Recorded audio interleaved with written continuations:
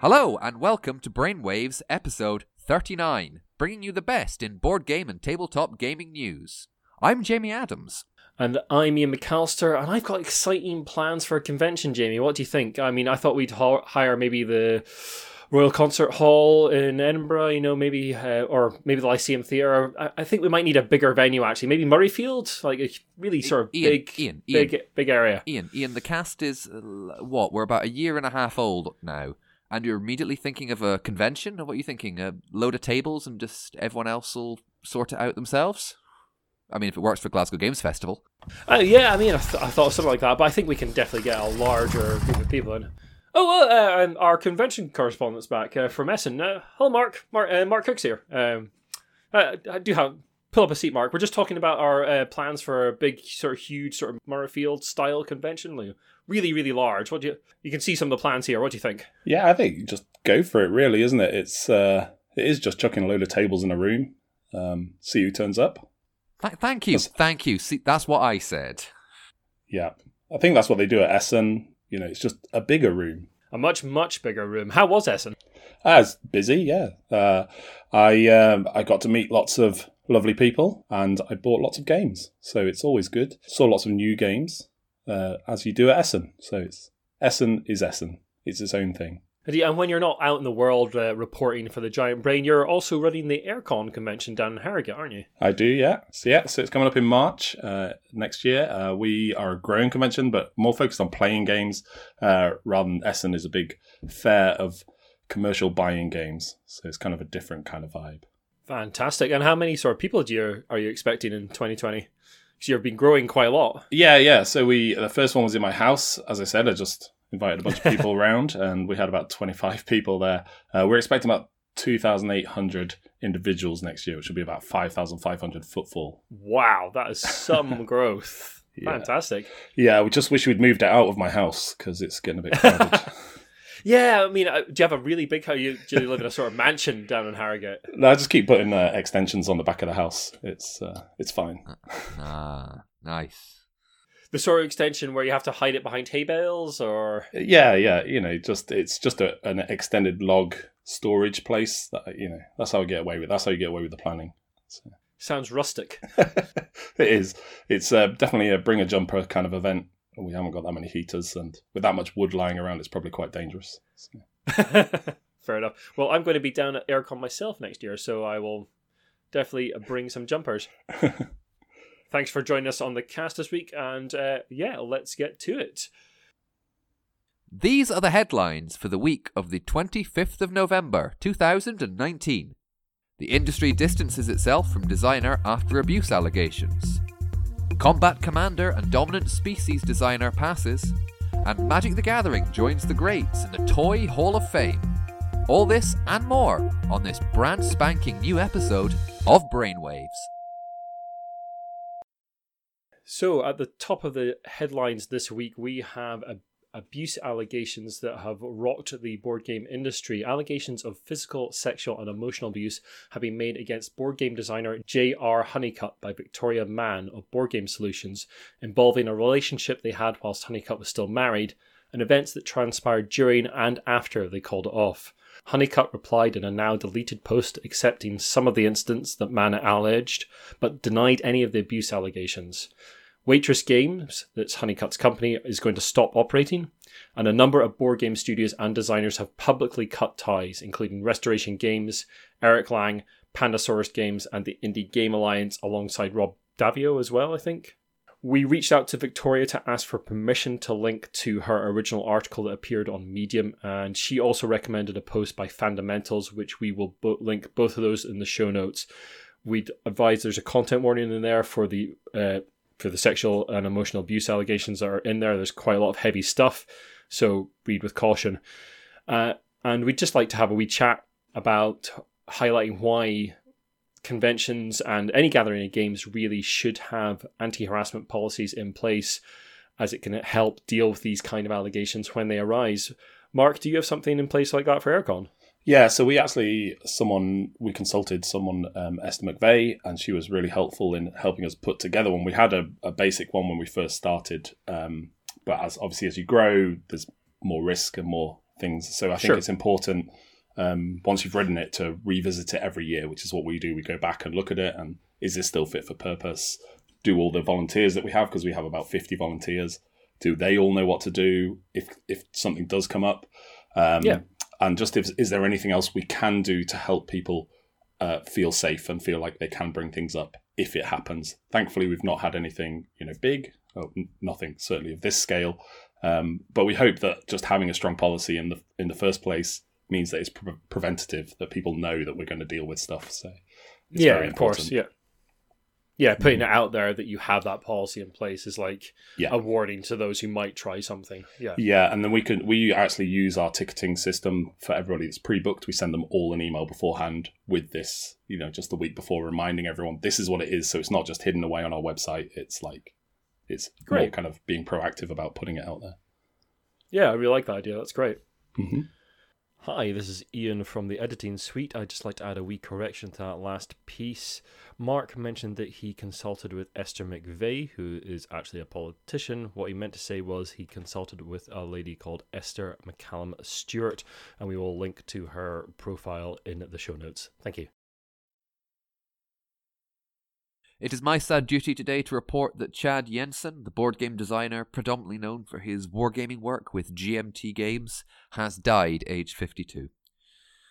Chad designed the influential Combat Commander series, which started with Combat Commander Europe in 2006, as well as designing games such as the very highly regarded Dominant Species in 2010, the most recent expansion of which, Dominant Species Marine, was out this year. He was given a diagnosis of late-stage cancer in May, and I have to say the community rallied around him. There was a crowdfunding campaign to help with his medical expenses, but sadly it was not to be. His partner and co-designer Kai said, 52 laps of the sun, and then off to the stars. Our thoughts are with the family at this time, and he's a great loss for the community. So we've started with a couple of tough pieces of news, but now let's go on to something a little bit lighter. Mark, you've got some news from the National Toy Hall of Fame in the USA.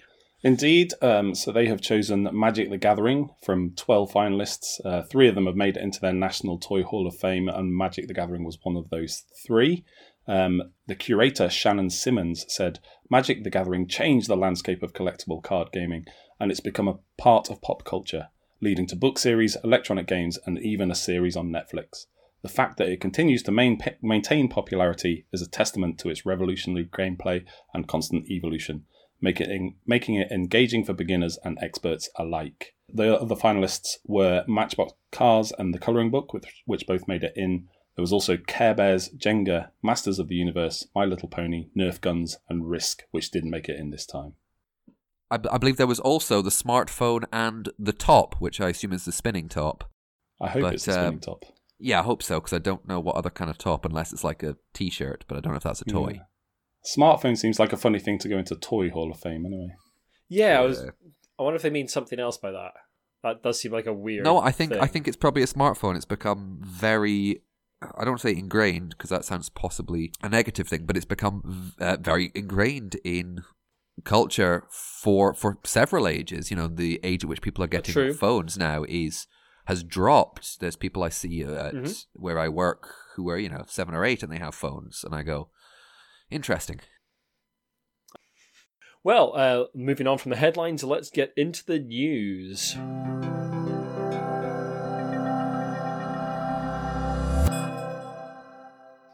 We're going to stay with Magic the Gathering for a little bit right now, as at Magic the Gathering Mythic Championship 6, the Magic player Autumn Burchett has been asked by Wizards of the Coast to remove cards from their deck which they marked to promote trans rights.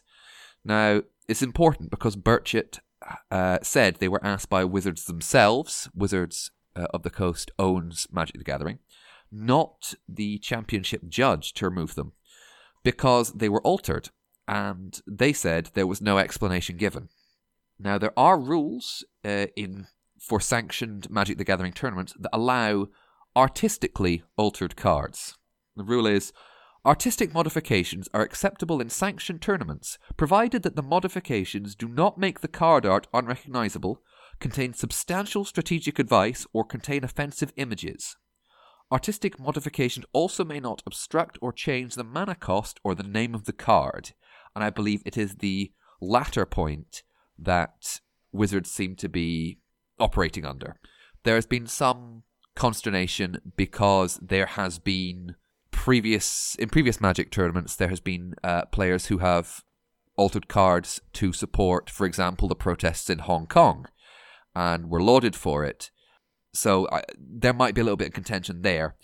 However, on November the 9th, there was a compromise struck between Birchett and Wizards of the Coast, which allowed Birchett to alter different basic land cards that didn't obstruct the mana base or name on the card. So the political point can be made, and they can still keep playing. Better than Blizzard did with all their compromises over Hong Kong protesters. If you've ever never looked at the Magic the Gathering alternate art scene, I do suggest that you do, because there is some absolutely amazing stuff out there. Some really, really clever alterations of cards, like extending art down into the card, because that's perfectly legal and that kind of thing. Just some fantastic artists out there, and interesting to see those rules used to sort of support different causes. Well, from one company making a lot of money and Wizards to another company making a lot of money that also involves Wizards. Ian, I believe you have some news out of Nottingham and Games Workshop. Yes, Games Workshop, maker of many, many miniature games, including Warhammer and Warhammer 40k, have seen profits and sales soar in the 6 months to December. Profit before tax will rise 35% and won't be less than 55 million. Their share price has risen about 17.3% on the news of these profits. GW is estimating sales of around 140 million at least from June to December, 12% increase.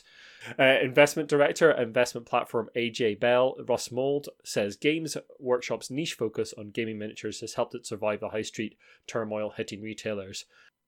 Great news for Games Workshop. They've been doing a really good job over the last few years, bringing back, I think we've talked about this on the cast before, bringing back things like Blood Bowl, Necromunda, appealing to more of the sort of niche product in their collections. Warcry seems to have been extremely successful for them as well. And they have recently just announced that they are going to be bringing the Old World back. So if you're not familiar, the Old World is basically the original Warhammer Fantasy setting where Warhammer Fantasy roleplay and their original battle games happened in, and they basically exploded that world a few years ago, literally, and created the Age of Sigmar game, which is sort of a new version of Warhammer, but set in a new setting called Age of Sigmar. It's a continuation somewhat of it. Kind of, sort of. Hard to tell sometimes, I think, but that's another rant altogether.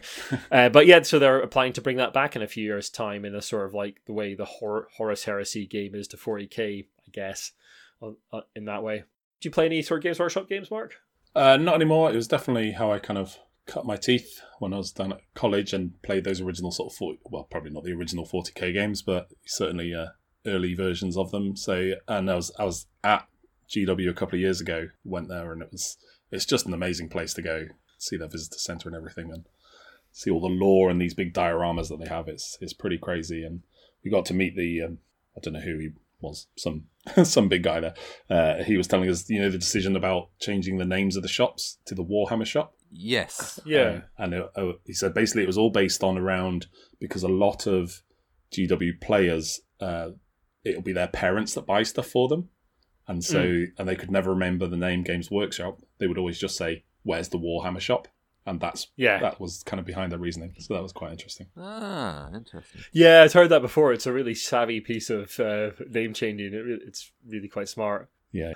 So Jamie, from the old world to the new, and new technologies allowing us to play games in different ways, I believe Amazon Alexa is going to choo-choo down the line. Oh, I have 2 pieces of technology news for you. I'm going to start with the one you just alluded to very, very subtly. It was lovely, I got to say. Days of Wonder. I'm a professional. I know you're a professional. Days of Wonder, that wonderful company, has announced a partnership with Amazon to allow their voice assistant, Amazon Alexa, to teach, moderate, and play Ticket to Ride and Ticket to Ride Europe. Now, Alexa will help teach the game, which includes setup and score moderation throughout, which also includes the longest route, so you don't need to spend a bit of time going, right, 1, 2, 3, 4, 5, never mind. It will also play thematic sound effects and music during the game, if you feel that might add to the ambiance of being railroad barons. If you're also playing with less than 5 people, Alexa can join in as another player. Now, of course, if you, dear listener, are listening to this in your house on speakers out loud, and you have an Amazon Alexa, it would be very cruel of me to say something like, Alexa, play the game Ticket to Ride. That would be cruel. That'd be cruel. And if, I'm going to speak as a cynic for a second. I think this idea, using something like Alexa to teach, to moderate, to join in as well, the idea is something that DICE have been trying to do for a while now. But, Amazon has a frankly ridiculous amount of money, and Days of Wonder has a great deal of clout in the industry. So I'm kind of not surprised that they've cut the middleman out and forged ahead with this, and it's probably the first of many that we're going to see. Yeah, I can see this happening a lot more down the line. If this is successful, if this works, and I don't have an Alexa myself, but I'd really like to try this. I've got friends that do, so have to find a copy of Ticket to Ride and then try it. But yeah, really interesting development. And like you say, DICE has been trying to do this kind of thing for the last few years, and we were quite enthusiastic about DICE, but they do seem to kind of dropped off the face of the planet a little bit, and they don't seem to really be bringing what they said they'd bring to market. So I think that they have basically died off. You said you had 2 bits of news for us, Jamie. What's the second? I do. Sorry, it's a bit like train there. Now, I wonder if several years ago you remember a company called Niantic released a game called Pokemon Go. Never heard of it. Nope, never. They also released a game called Harry Potter Wizards Unite. That apparently existed. But Niantic has now announced that they're going to be bringing out a new game. And why, Jamie, are you saying this on a board game podcast? Well, it's a very good question, non-existent other Jamie. They have partnered with the company Catan, formerly Settlers of Catan, to bring out Catan World Explorers, an augmented reality game bringing the world of Catan to our world via the medium of our smartphones. Players will collect Catan resources throughout the world, with some regions having more resources than others, meaning players will have to, surprise, surprise for Catan, trade. To quote from Catan World Explorers page, you'll bargain with entertaining in-game characters who are just as strategic as real-life ones.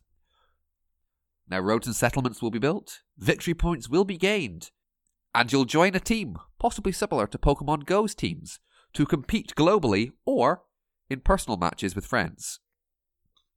Now, the game was teased by Catan itself in October, but the connection with Niantic was not, released or made public until late November, about the time this cast was being recorded, actually. Let me get this straight. This game is going to encourage you to go up to strangers and ask them for wood. Have I got that right? Or ask them if they've got wood for your sheep. Hey! Yeah. I think it might be you have to click on other virtual people who will be able to virtually trade. This sounds kind of mad. I mean, either... yes, and at the same time... Huh? Yeah. I wonder if it'll be because if you've played the app version of Catan, there's these helpful people in that. And they're they're a little bit annoying. They're they pop up every now and again, and you play against them and things like that. They actually made them into, I think it's called the Friends of Catan, like a little mini expansion for Catan that was like this deck that just gave you special powers. But oh, right. Okay. Maybe it's those guys. There's about 12 of them. You know what? I wouldn't put it past it. They're like Clippy. I see you're trying to build the longest road. How can I help? Yeah, exactly. Yeah. Yeah, I don't see where the game is right now. Like, if the point is you are basically turning the whole world into a Catan board, like, building roads and stuff, that's fine. But say I build a road outside my house. Is that just for me, or is that for everyone else on my team? But what if there's more than one person on my team living in the same area and we want to build a road there? Does it just get a better road, or is it just one road and everyone goes, nope, that's it, it's all done? Well, you'll just have to give it a shot when it comes out, Jamie. I'll need to get a smartphone then. Oh, yeah. Well, I'll give it a shot when it comes out then. Yes, I live in 1999, ladies and gentlemen. Well, going from the world through your smartphone to the world sort of through your video screen.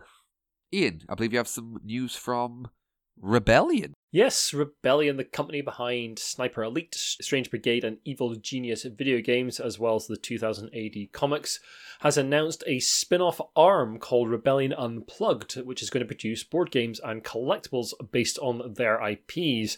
Already announced is a Sniper Elite board game. This is going to be available to play at PAX Unplugged before Kickstarter next year. So yeah, interesting to see a computer game company actually form a fully fledged arm of its business to put out some board games rather than getting someone like Fantasy Flight or Wizards to produce games for them.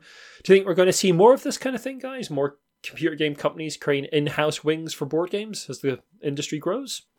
Yeah, I don't see why not. I mean, we had the thing with Mechs versus Minions already. Yeah, of course, That was kind of that. And, yeah, you know, if it's... These guys already have all game theory and everything in-house, like, why wouldn't they just turn it to, you know, to analog stuff rather than digital stuff? Anyway, Mark, we've been carrying out some experiments recently in the sort of bowels of the building. So if you'd just like to come downstairs, we'd just like to get your thoughts, so to speak, through our new thinking cap downstairs.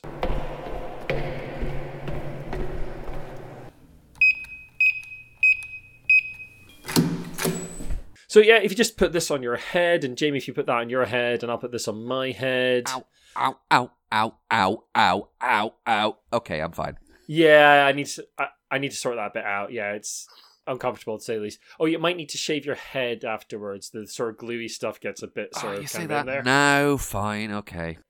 Thinking cap activated. Yeah, so this allows us to share our thoughts, ask questions, and share our experiences. So Jamie and I thought we'd share our experiences of the Glasgow Games Festival we were at recently. It's a small convention in Glasgow. And so if we concentrate really hard, if we think really hard together, we can sort of experience that together. And we had a great time there, didn't we, Jamie? It was fantastic. And of course, Mark can now see the images of us playing these games and being at Glasgow Games Festival. Yeah, it was great. Had a really good time. Got to see a number of people. Got a good sit down, good nice chat, and yeah, just had a good day. I played. I only played 4 games over a period of about 10 hours, but you know what? It's good fun.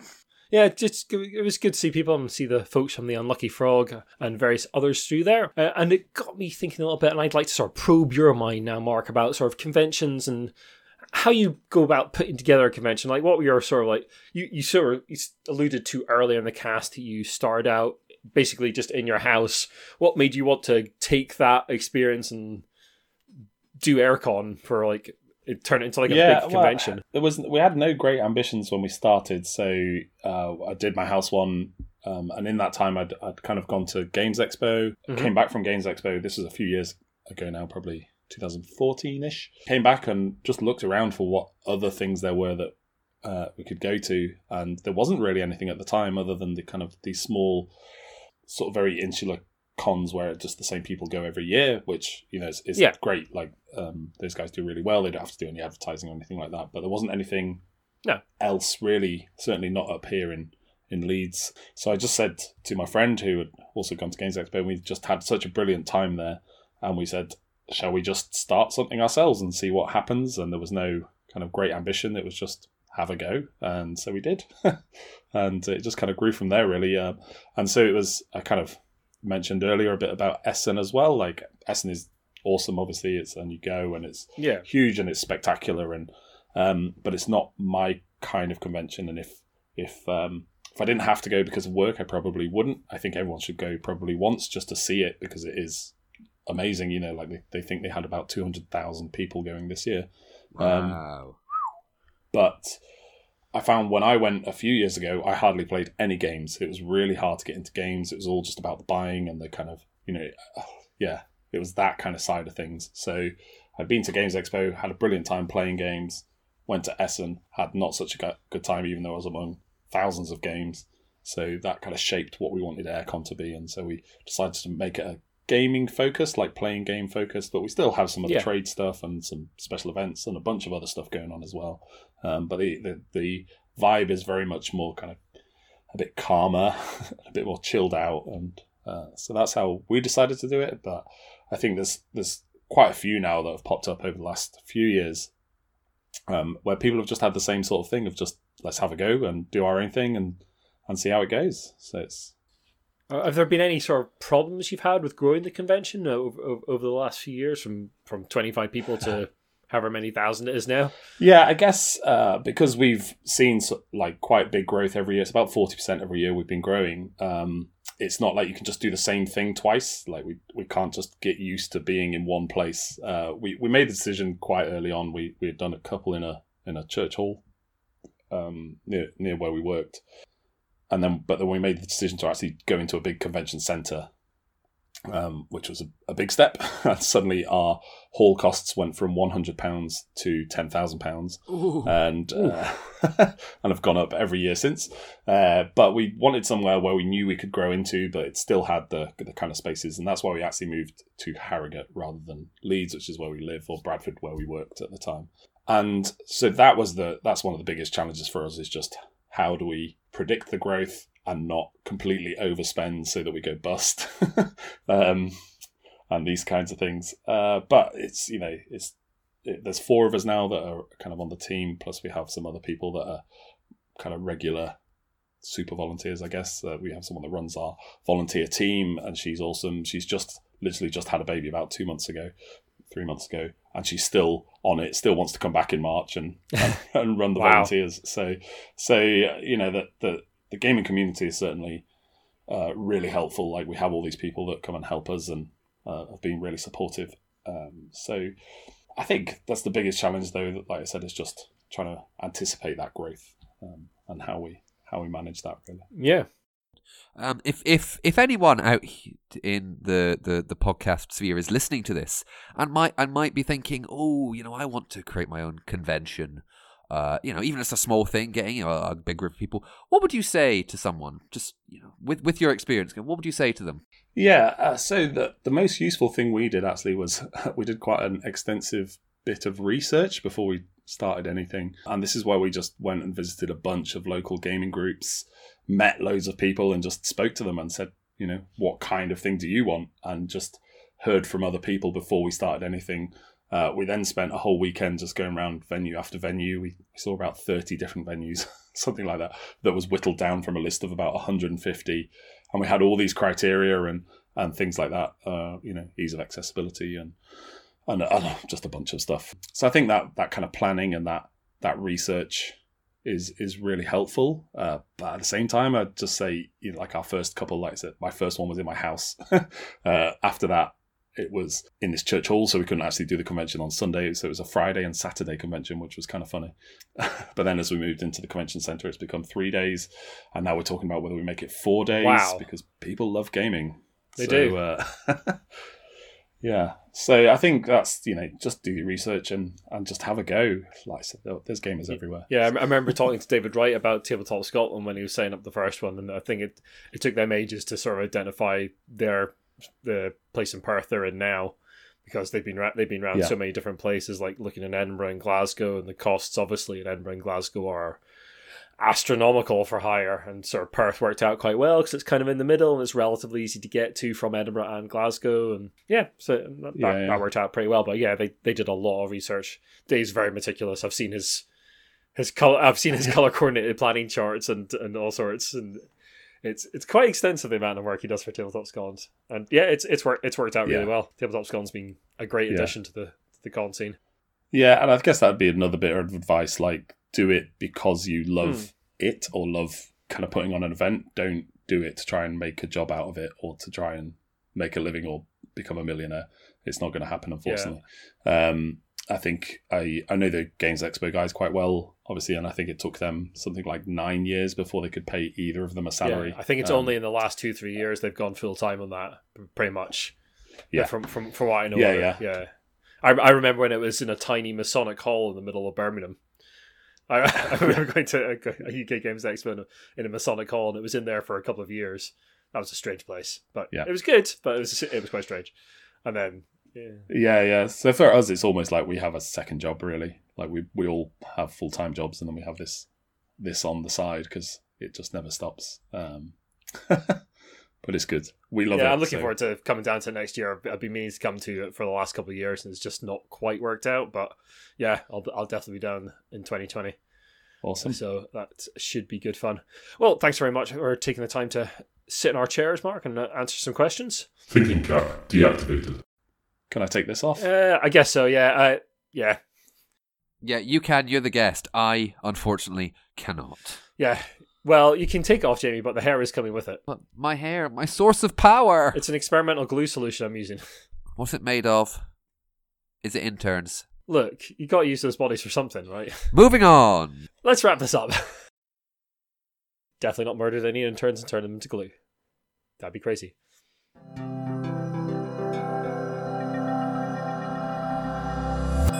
Oh, it's the end of the podcast, and it wouldn't be the end of the podcast without some Monopoly news. Oh, yeah. Get off the mic. It's my turn. What? No, Ian. Oh. Ian. Ow, my source of power! Enough Monopoly news, folks. It's time for the news you all really want. It's time for Cluedo news. Yes, that's right. It's Cluedo. D&D is back, exchanging the traditional Tudor mansion for the iconic Baldur's Gate. An adventurer from the party, i.e. players, has been secretly killed and replaced by a minion of the Archdevil Zariel. The aim is to find out where, who, and with what, because it's Cluedo, or Clue if you're in America. The weapons will be Greatsword, Demon Longbow, Silver Claw, Mastercraft Scimitar, Horn of Blasting, or Censer of Remembrance. Is that a big candle? No, I believe the censer is... Sorry, jumping back on the mic here. Yeah, the censer is like the thing you see priests swinging in... Oh, okay, right. Catholic churches. Little Calamshan, the docks, and Basilisk Gate will take the place of Billiards Room, Kitchen, and the Lounge. And there was a previous D&D version of Clue in 2001, but this is following in the wake of the D&D resurgence, of course, that started by 5th edition and things like Critical Role. Just before we go... Quick shout out to our executive producers, the Lucky Sparrow Gaming Cafe, and to all our Patreon supporters. Thank you so very much. You have no idea how amazed this bearded and now hairless idiot is that you like listening to us, and thank you very much from the bottom of our hearts. Also, another huge shout out to James Naylor and the team for Magnate, the First City. It has just gone up on Kickstarter as of the day of recording. He was on our last podcast. I think you should go and back it. I played it for the first time at Glasgow Games Festival. It's a good game. It's a very good game. And I won. Yes, he did win. And it's fully funded, and James will be knocking down the stretch goals soon. So congratulations to James and the team. Mark, thank you so much for coming back from Essen and reporting back and giving us some convention tips. Thanks for joining us on the cast this week. We'll have to push you back out into the world. What convention are you going to next? I'm actually going to a very small one, a bit secret. It's called Gearstones, out in the middle of the Yorkshire Dales. So that's going to be exciting. Just a bunch of people in a barn playing games. Awesome. And if people want to find yourself and find out about Aircon, where can they go on the internet? So the best place, the website is aircon.uk. That's air with an E, so airecon.uk, and on the big 3 social medias as Aircon UK as well. Fantastic, and there'll be loads of people down there next year, including myself, so hope to see some of you there, listeners. So, thanks very much for listening, everyone. If you like what you've listened to, then the best way to help us out is to share the podcast and drop us a review and rating on iTunes. You can also follow us on Twitter, Instagram, Facebook, just search for The Giant Brain. Our website is giantbrain.co.uk, and you can get in touch with us via email at giantbrainuk@gmail.com. Thanks very much. Goodbye. Bye-bye. Bye.